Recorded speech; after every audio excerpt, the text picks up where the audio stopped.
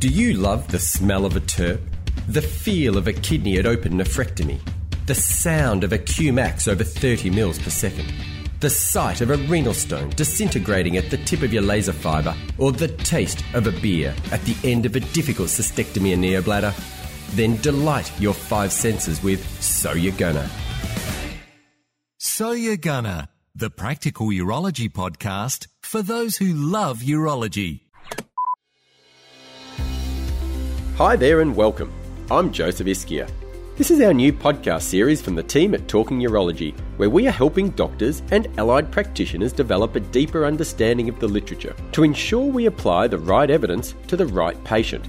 We've heard your feedback from our Talking Urology podcast and understand that while they've been surprisingly popular, sometimes you just want an informative, fun and entertaining take on a common urologic topic. So while the BBC News quiz is informative and consistently makes jokes that could be considered below the belt, they're not very useful in the day-to-day lives of those who love urology. Therefore, we are bringing the literature to life with our new podcast series, So You're Gonna. And today, I'm joined by my special co-host, Rachel Esler. Hello, Joseph.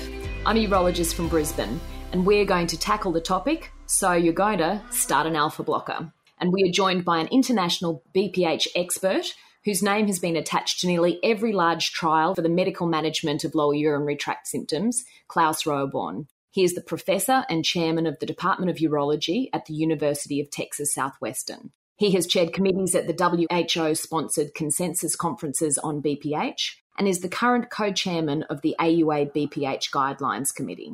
So it's fair to say, Joseph, that Klaus has forgotten more about alpha blockers than you've ever learned. He must have a memory like an elephant. Possibly. So stay tuned while we give you the latest news on alpha blockers for treating patients with symptomatic BPH. Sit back, relax, and enjoy the show. And indeed, we have a great podcast for you, which we will get right onto once we get back from a quick word from our sponsor.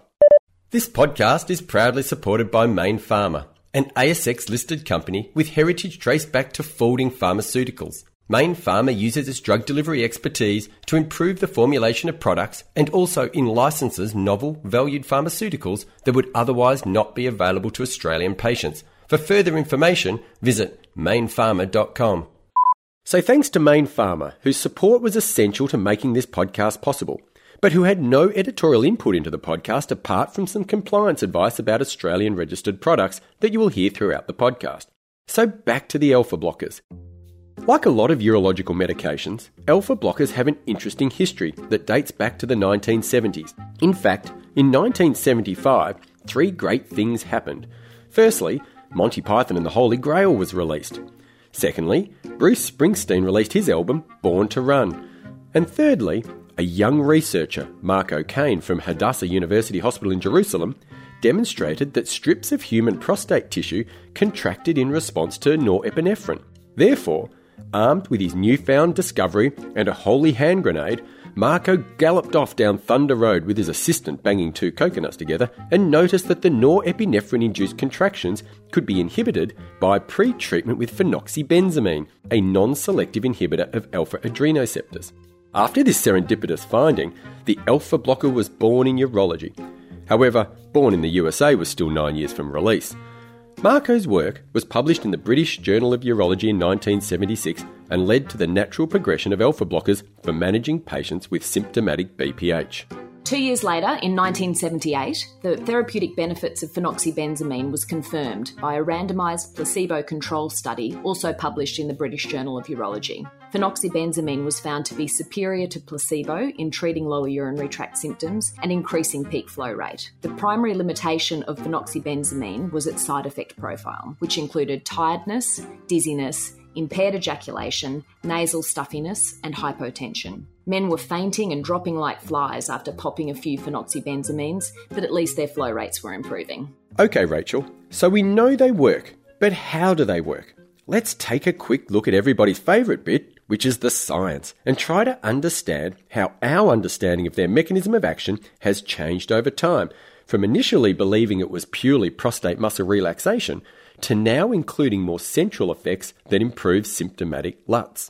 Let's start at the beginning. It's well known that BPH causes bladder obstruction by two mechanisms. Firstly, mechanical compression by the prostatic adenoma on the urethra, and secondly, from dynamic obstruction of the bladder by prostatic smooth muscle compression. Alpha blockers interrupt motor sympathetic adrenergic nerve supply to the prostate, which reduces urethral pressure. Therefore, a functional predominance of the alpha-1 adrenoceptors in human prostate muscle provides the rationale for using alpha blockers to treat outlet obstruction. However, the number and type of alpha receptors does not always predict the therapeutic benefit. That's right, Rachel. For example, tamsulosin actually has a lower affinity for some alpha receptor subtypes compared with most of the other alpha blockers, but has good efficacy in the management of benign prostatic hyperplasia. Therefore, when medically managing BPH, the goal is to achieve the trifecta of maximum improvement in urinary flow rate, reduction in lower urinary tract symptoms, and to do this while producing minimal adverse effects. So Rachel, let's quickly touch on those different alpha receptor subtypes in a little bit more detail. Sure. There are three alpha-1 adrenoceptor subtypes, the alpha-1A, alpha-1B, and alpha-1D in human tissue. Wait on, what happened to the alpha-1C receptor? At one time, there was a subtype known as alpha-1C, but it was found to be identical to the previously discovered alpha-1A receptor subtype. So to avoid confusion, naming was continued with the letter D. Nice. Approximately 75% of alpha-1 adrenergic receptors in the prostate belong to the alpha-1A subtype. This means that antagonism of this receptor can lead to improvement in LUTS via relaxation of the lower urinary tract smooth muscle, and this is the predominant rationale for alpha blocker treatment for symptomatic BPH. Now, the alpha-1B subtype is widely found in vascular smooth muscle. Thus, blocking it can cause orthostatic hypotension. It is also found in human prostate epithelium. The alpha-1D subtype is functional in human epicardial coronary arteries, and its inhibition might mediate coronary vasodilation. To reduce these cardiovascular side effects, alpha-1 adrenergic receptor inhibitors with high sensitivity for the alpha-1A subtype, such as silodosin, have been developed, and these are favoured in the elderly for very obvious reasons. Okay. So it's pretty simple so far. Alpha receptors in the smooth muscle of the bladder, neck and prostate are responsible for increased tone and can be inhibited with alpha blockers. And until recently, that was where we thought the story ended. But not anymore. The plot thickens. Correct. As well as lower urinary and vascular tissues, the three alpha-1 receptor subtypes have also been found in the human spinal cord, particularly in the sacral ventral motor neurons and parasympathetic pathways. The main difference between alpha-1 receptor antagonists appears to relate to their potential to cause adverse effects due to their action at extraurinary receptors, like those in the central nervous and cardiovascular systems. The adverse side effects vary by the type of alpha blockers, but some ballpark figures were determined in a meta-analysis in European Urology in 1999, and include dizziness at 12%, asthenia at 7.5%, chest pain at 3%, postural hypotension at 1 to 8%, rhinitis or stuffy nose at 2%, and abnormal ejaculation at 1.4%. Obviously, the newer selective alpha blockers have less vascular side effects, but more retrograde ejaculation, and we'll come back to that in a minute. A good number to know is that 11% of patients discontinue alpha blockers due to their side effects, as demonstrated by Kirby in the PREDICT trial. Thanks, Rachel. I just wanted to pick up on the side effect of sexual dysfunction that is quoted in the product information sheets. Some patients actually read those Iliad-length epics that come with the tablets, and it is important to note that patients can get confused about what sexual dysfunction means in these brochures. We can distinguish between the retrograde ejaculation associated with alpha blockers and the loss of libido and erectile dysfunction we occasionally see with the 5-alpha reductase inhibitors. It is an important point to consider when counselling patients. But I digress. Back to the selectivity of the alpha receptors. Looking at the more common alpha blockers, alfuzosin, doxazosin, and terazosin are non-subtype selective. Tamsulosin has roughly equal selectivity for alpha-1A and alpha-1D, and less so for alpha-1B. Silodosin has very high selectivity for alpha-1A, with decreasing selectivity for alpha-1D and then alpha-1B. Now, some people have early starts and we don't want them falling asleep at the wheel with too much science. So it's time to chat with our international expert, Klaus Rauborn, for his take on the practicalities of using these drugs. I thought we would start with the big question. At risk of ruining all future sponsorship and making this the last podcast ever, we asked him if there was any difference in the efficacy between the different generations of alpha blockers, because the newer selective alpha blockers are certainly more expensive than the older non-selective alpha blockers. Well, as you know, there have been comparative studies done and even randomized trials comparing various alpha blockers, and most of them didn't show a big difference in terms of efficacy, and the meta-analyses didn't show any difference in terms of efficacy either. Now, there are some trials, and people will bring them up, that showed an advantage of one versus the other, but be careful. Most of these trials were rigged to show one particular aspect of one alpha blocker being better than the other. Across the board, I think there is not a big difference. Well, this podcast gig was good while it lasted, but Klaus and his level 1 evidence has skewered us. Wait, Joseph, before you start crying into your flow meter, let's have a look at the efficacy you can quote to your patients when starting alpha blockers. The headline numbers you need to know are that 40% of men will say they feel a symptomatic improvement from an alpha blocker. The meta-analysis shows that alpha blockers decrease the IPSS by 35 to 40% and increase maximum urinary flow rate, or Qmax, by 20 to 25%. They also increase bladder capacity and decrease detrusor overactivity. This is where I like to dig below the surface of the headlines and look at a very interesting point. In fact, the meta-analysis in European Urology in 2008 found that when you compared them to placebo, the alpha blockers improved the Qmax by 1.3 mils per minute and the IPSS by 1.9 points more than placebo. I think this is one interesting case where the clinical benefit is actually greater than the statistically significant benefit. You won't often hear me say that. This is a key point because we know that placebo has a larger than normal effect in men with lower urinary tract symptoms, and hence why many patients will claim that their latest herb or snake oil seems to work. That's a good number to work with. It's also interesting to note at this point that the studies also showed that while alpha blockers help with the day-to-day symptoms associated with lower urinary tract symptoms, they did not reduce the risk of acute urinary retention nor the need for surgery.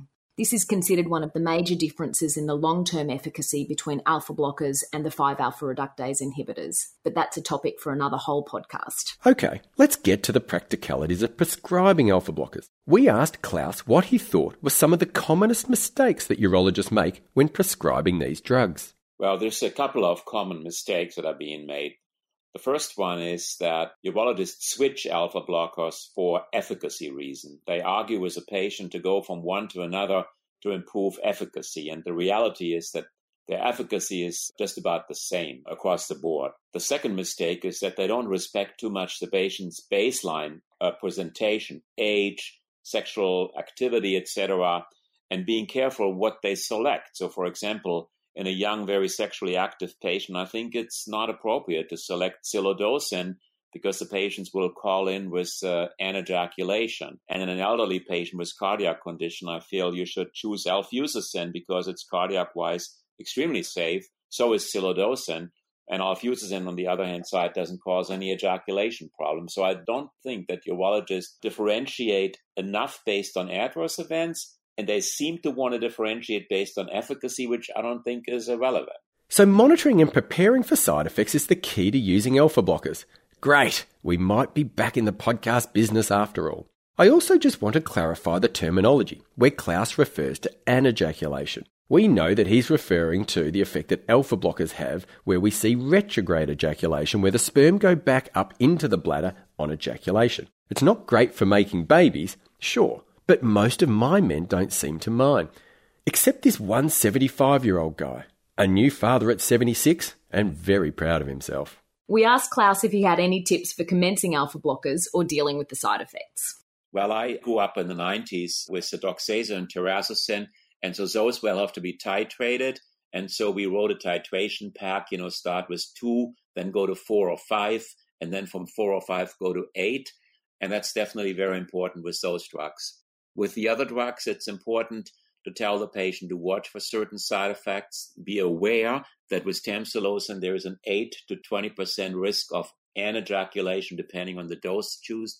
With silodosin, there is a 30% risk. Make the patients aware of that. And then I'll tell the patient to expect a beneficial effect on their symptoms within 3 days to 7 days. Please remember, here's another important point. the shortest time period for which the symptom score is validated is 7 days. So the shortest time period of measurement is 7 days. In other words, the IPSS score was validated to ask the question, over the last week or so, how did your symptoms change? But that doesn't mean that the effect is not sooner. So I tell patients to expect it after 3 to 7 days when the drug reaches steady state. Side effects, well, I tell the patient to basically look out for anything that is out of the ordinary, from stuffy nose to stomach upset, to dizziness, to lightheadedness, to ejaculatory problems or anything else along that line, and report it to me. They are some great tips from Klaus, but we just have to do our Australian registered products public announcement here. In the Australian product information, the quoted rates of retrograde ejaculation are 1.7% for tamsulosin and 23% for silodosin, perhaps correlating with their alpha-1A receptor selectivity, which we know is only one component of their efficacy in lower urinary tract symptoms. Also, we must note that terazosin is no longer registered in Australia. Klaus has been the first or senior author or an investigator on most of the alpha blocker trials to come out over the last 2 decades, with MTOPS and Combat just to name a few. We asked him, what is the biggest mistake you see in interpretation of the alpha blocker trials you've been involved with? And therefore, do we need to have any caution when referencing them? I think there's 2 ways of misinterpreting that. The first way of misinterpreting it is that 90% of alpha blocker trials, with the exception of the MTOPS trial and one trial with alfuzosin, they're all 12-week trials as a rule. And the 12-week trial result in terms of the symptom improvement are taken as the gospel. And people then forget that the prostate will grow, that the Trussell muscle will deteriorate, then a year or 2 years down the road, things will change and the effect will not be as good. I think that's the number one error, to assume that the 12-week trial will project a 12-year outcome, which by no means does it do that. The second problem is not unique to alpha blocker, but to all medical treatment trials, and that is medical treatment trials get dinged because the patients have a placebo lead-in both groups, the active and the placebo, and after the placebo lead-in, they do another symptom score, and that symptom score is then used to assess the efficacy from baseline to endpoint. And that's a faulty assumption, because a patient in practice, he will give credit to both the placebo effect and the drug effect. So when doctors tell a patient, well, you can expect about a 4 or 5 point improvement, I think that's wrong. They can expect a 7 or 9 point improvement because they also roll in this placebo effect. Often overlooked, poorly understood, but definitely a case in all medical treatment trials that placebo effect is not credited to the alpha blocker in real life practice. Obviously, men present with a constellation of lower urinary tract symptoms. We asked him if there were any symptoms that responded best to alpha blockers. This is sort of a residence project, right? So if you have a data set of a large trial with the IPSS score, it's a cute project to say, hey, let's look how the individual symptoms responded or the storage versus voiding. And the universal answer is the alpha blockers work for both storage and voiding. And the universal answer is also, it is rare to improve nocturia by more than one number, from 3 to 2, from 4 to 3, etc. To go to 0 is nearly impossible. So I'd say across the board, the same nocturia, weak response. And you know that that's the case with all drugs. One final caveat with the use of alpha blockers we should mention is floppy iris syndrome.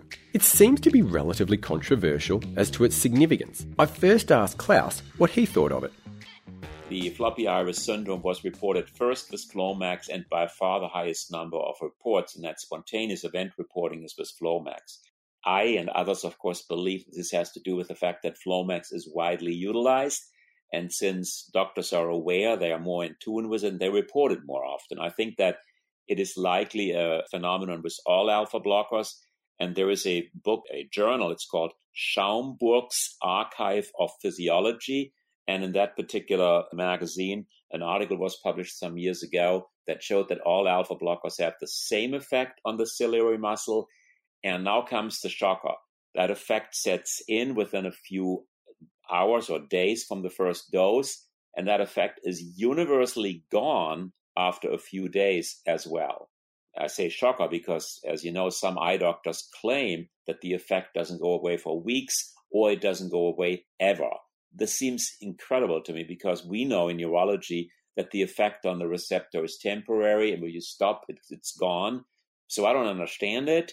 And my recommendation to patients is to A, tell their eye doctor or talk to both eye doctor and urologist. A, B, stop it for 2 weeks and resume it 2 weeks later, except if the ophthalmologist has a very specific reason to query this or question this or ask for something different.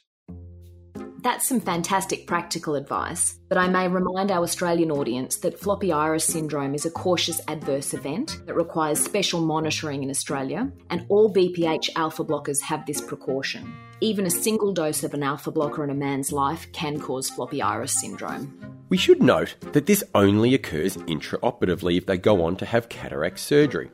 You can rest assured that there is not an epidemic of old men wandering the earth with floppy irises. But what is it? And what do the ophthalmologists have to say about it? I chatted to a colleague of mine, an ophthalmologist in Melbourne, Dr. Jonathan Ruddle, to get his take on floppy iris syndrome. Thanks, Joseph. Intraoperative floppy iris syndrome was first described in 2005, but it certainly takes just one difficult cataract case to imprint the effect of alpha blockers in the mind of a cataract surgeon. Basically, to perform safe cataract surgery, it's necessary to have a stable and large pupil. This is achieved by a pharmacological contraction of the iris dilator muscle. We typically use phenylephrine and inhibit the parasympathetic iris sphincter muscle. So it's not the ciliary muscle, as we may have mentioned earlier, and considering that the eye could be considered almost as important as some of the urological organs, we will graciously accept the correction. So kind of you, Joseph. The theory goes that the alpha blockers you use on the urinary tract also block the alpha-1 adrenergic receptors supplying the iris dilator muscle. Their long half-life and the constant receptor blockade may result in diffuse atrophy of the iris dilator smooth muscle. This causes the edge of the dilated iris to billow with the fluid currents during cataract surgery, and it tends to prolapse through normally formed cataract wounds. So these chronically alpha-blocked irises also tend to constrict as the surgery continues, risking further complications during the case. So it's actually an issue of atrophy of the muscle with chronic inhibition by alpha blockers. Fascinating. It seems prospective data shows that selective alpha-1 adrenergic receptor antagonists, such as tamsulosin and solidocin, are notorious for causing floppy iris more than non-selective blockers. The reported incidence of floppy iris associated with the selective alpha blockers ranges from 43 to 100%. The effects of adrenergic antagonists on iris behaviour are not correlated with dose, duration of therapy, and discontinuing the medication seems to have no effect on the degree of floppy iris. Non-selective blockers, such as prazosin or alfuzosin, can cause floppy iris, but perhaps at half the rate. How do cataract surgeons handle this potential complication? To be forewarned is all important. Cataract surgeons, when prepared, can give greater preoperative medication, alter their techniques, and counsel the patients about the slightly greater risks involved in their surgery. All right then. So if urologists are going to prescribe alpha blockers, what can they do? I suggest asking the patient about any planned or possible cataract surgery. If he has already had both cataracts removed, then there is no need to avoid or worry about any alpha-1 antagonist. If the patient says he's had a cataract diagnosed and his vision's been getting worse, then he may want to have the eye examination repeated to see if his cataract surgery is a consideration in the near future before starting on a chronic alpha-1 antagonist. If there is a history of early cataract but surgery is not yet needed, starting with a non-selective alpha-1 antagonist may be preferable. If the non-selecting drug is ineffective, however, solidocin or tamsulosin use need not be discouraged. Thank you, John. That was fantastic. Klaus had a very interesting tip on how to bridge the cataract surgery for the patient that just can't stop their alpha blocker. Some patients feel without the alpha blocker, they say, well, if I don't take Flomax, I really can't urinate at all. I'm nervous. So I say, well, you can bridge that by taking Cialis 5 milligram daily, right? You can almost switch. One day you take Flomax, the next day you take Cialis, and it has almost the same effect. It immediately kicks in, and it immediately is in and out of the system. So for those patients, I use that particular approach. That is a great tip from Klaus. And just a quick compliance note here for in Australia that Cialis is registered for continuous use for lower urinary tract symptoms. Okay, but what about the man with mixed lower urinary tract symptoms, both voiding and storage LUTs? Let's be honest, Rachel. No one really wants to hear what I think, so let's ask Klaus. I was part of several trials. I was part of the very first trial published in JAMA called the TIME study. That was a parallel group trial with Detrol versus tamsulosin versus placebo versus combination, and it showed a benefit in all storage symptoms, in 24-hour voiding frequency and urgency counts with the combination therapy. My personal practice is that if a patient presents with dominant storage symptoms, I go for it. I give him both drugs at the same time, and I'll tell him why and how, and then I'll just wait to see what happens.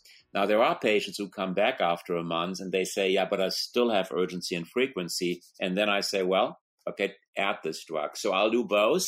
I'll do a muscarinic add-on, and I also do start patients at the same time. What I rarely do is I rarely start men only on an antimuscarinic. And, I have concerns a little bit in men with elderly patients with bad to true source.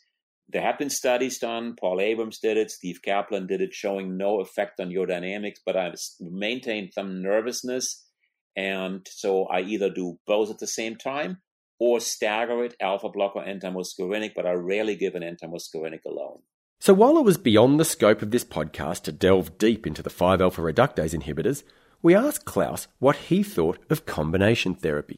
If there is a patient who fits the bill and has a big prostate or an elevated PSA, and you know that, let's say from an MRI or an ultrasound, and you know that already, just jump in with a combination with the 5-ARI. That's the most time-honored and most studied combination medicine in all of urology, in trials of 20,000 men showing a substantial benefit.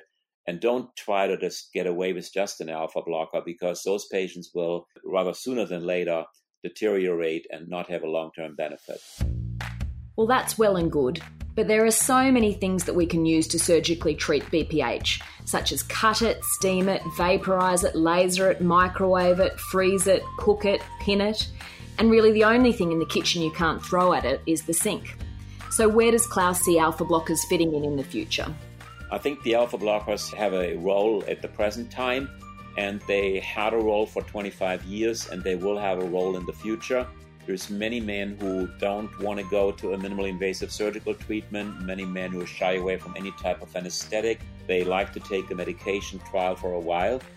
And the majority of men, at least numerical as you know, have a prostate size of under 40 grams. The majority have a PSA of under 2, let's say. And in those patients, the alpha blockers, at least for a year or 2 years, provide excellent benefit. I mentioned earlier, you do want to monitor the long-term consequences and make the patient aware that after 2, 3, 4 years, the prostate may grow, the detrusor may weaken, and so it may not be the panacea for the long term, but they have a present role and they have a future role, and they are fairly time-honored medications as far as I can tell for 25 years without major hiccups, notwithstanding the recent suggestion in the literature of some mentation issues in the elderly population. But then again, I have to admit that there's almost no drug that is currently not under fire for causing some confusion, mentation issues, and dementia in the elderly. And we'd have to see how these studies pan out. But the current crop of studies that talks about that is just weak from a design point of view, and I don't really buy it. I think that these drugs are fundamentally quite safe. Well, that has been absolute gold from Klaus. Silver to you, Rachel, and I'll take home the bronzed walnut, the analogous size and shape of the normal prostate, before it grows into the mythologized grapefruit. To summarise, alpha blockers were developed in the 1970s during the era of disco fever. The established role for alpha blockers as monotherapy or as combination therapy is based on large-scale randomised controlled trials such as MTOPS and COMBAT. And now for our fast 5 facts you can quote to your patients tomorrow. Firstly, alpha blockers will improve their Qmax by 25%. Fact 2, they decrease the IPSS by 40%. Fact 3, 40% of men will have a significant improvement in their symptoms on an alpha blocker. Fact 4, 11% of men will need to cease an alpha blocker due to side effects. And finally, fact 5, don't forget to mention floppy iris syndrome. And I think that's everything on alpha blockers for the moment, ladies and gentlemen. Hopefully, you've learned a thing or two about starting patients with benign prostatic hyperplasia on alpha blocker therapy. And thanks again for listening. And thanks to Klaus Roborn, who has shared his invaluable expertise and insights with us today. And thank you, Rachel, for joining me. So if you want to hear more of our podcast, go to talkingurology.com.au. You can get all the podcasts through iTunes or follow us on Twitter at talking_urology. Remember to send all feedback to talkingurology@gmail.com. You've been listening to Joseph Ischia, Rachel Esler and Klaus Roborn. Written by Mark Quinlan, Niall Davis and Joseph Ischia. Produced by Joseph Ischia and Cara Webb. And a special thanks to our sponsor of this episode, Maine, the Alpha Dogs of Pharma.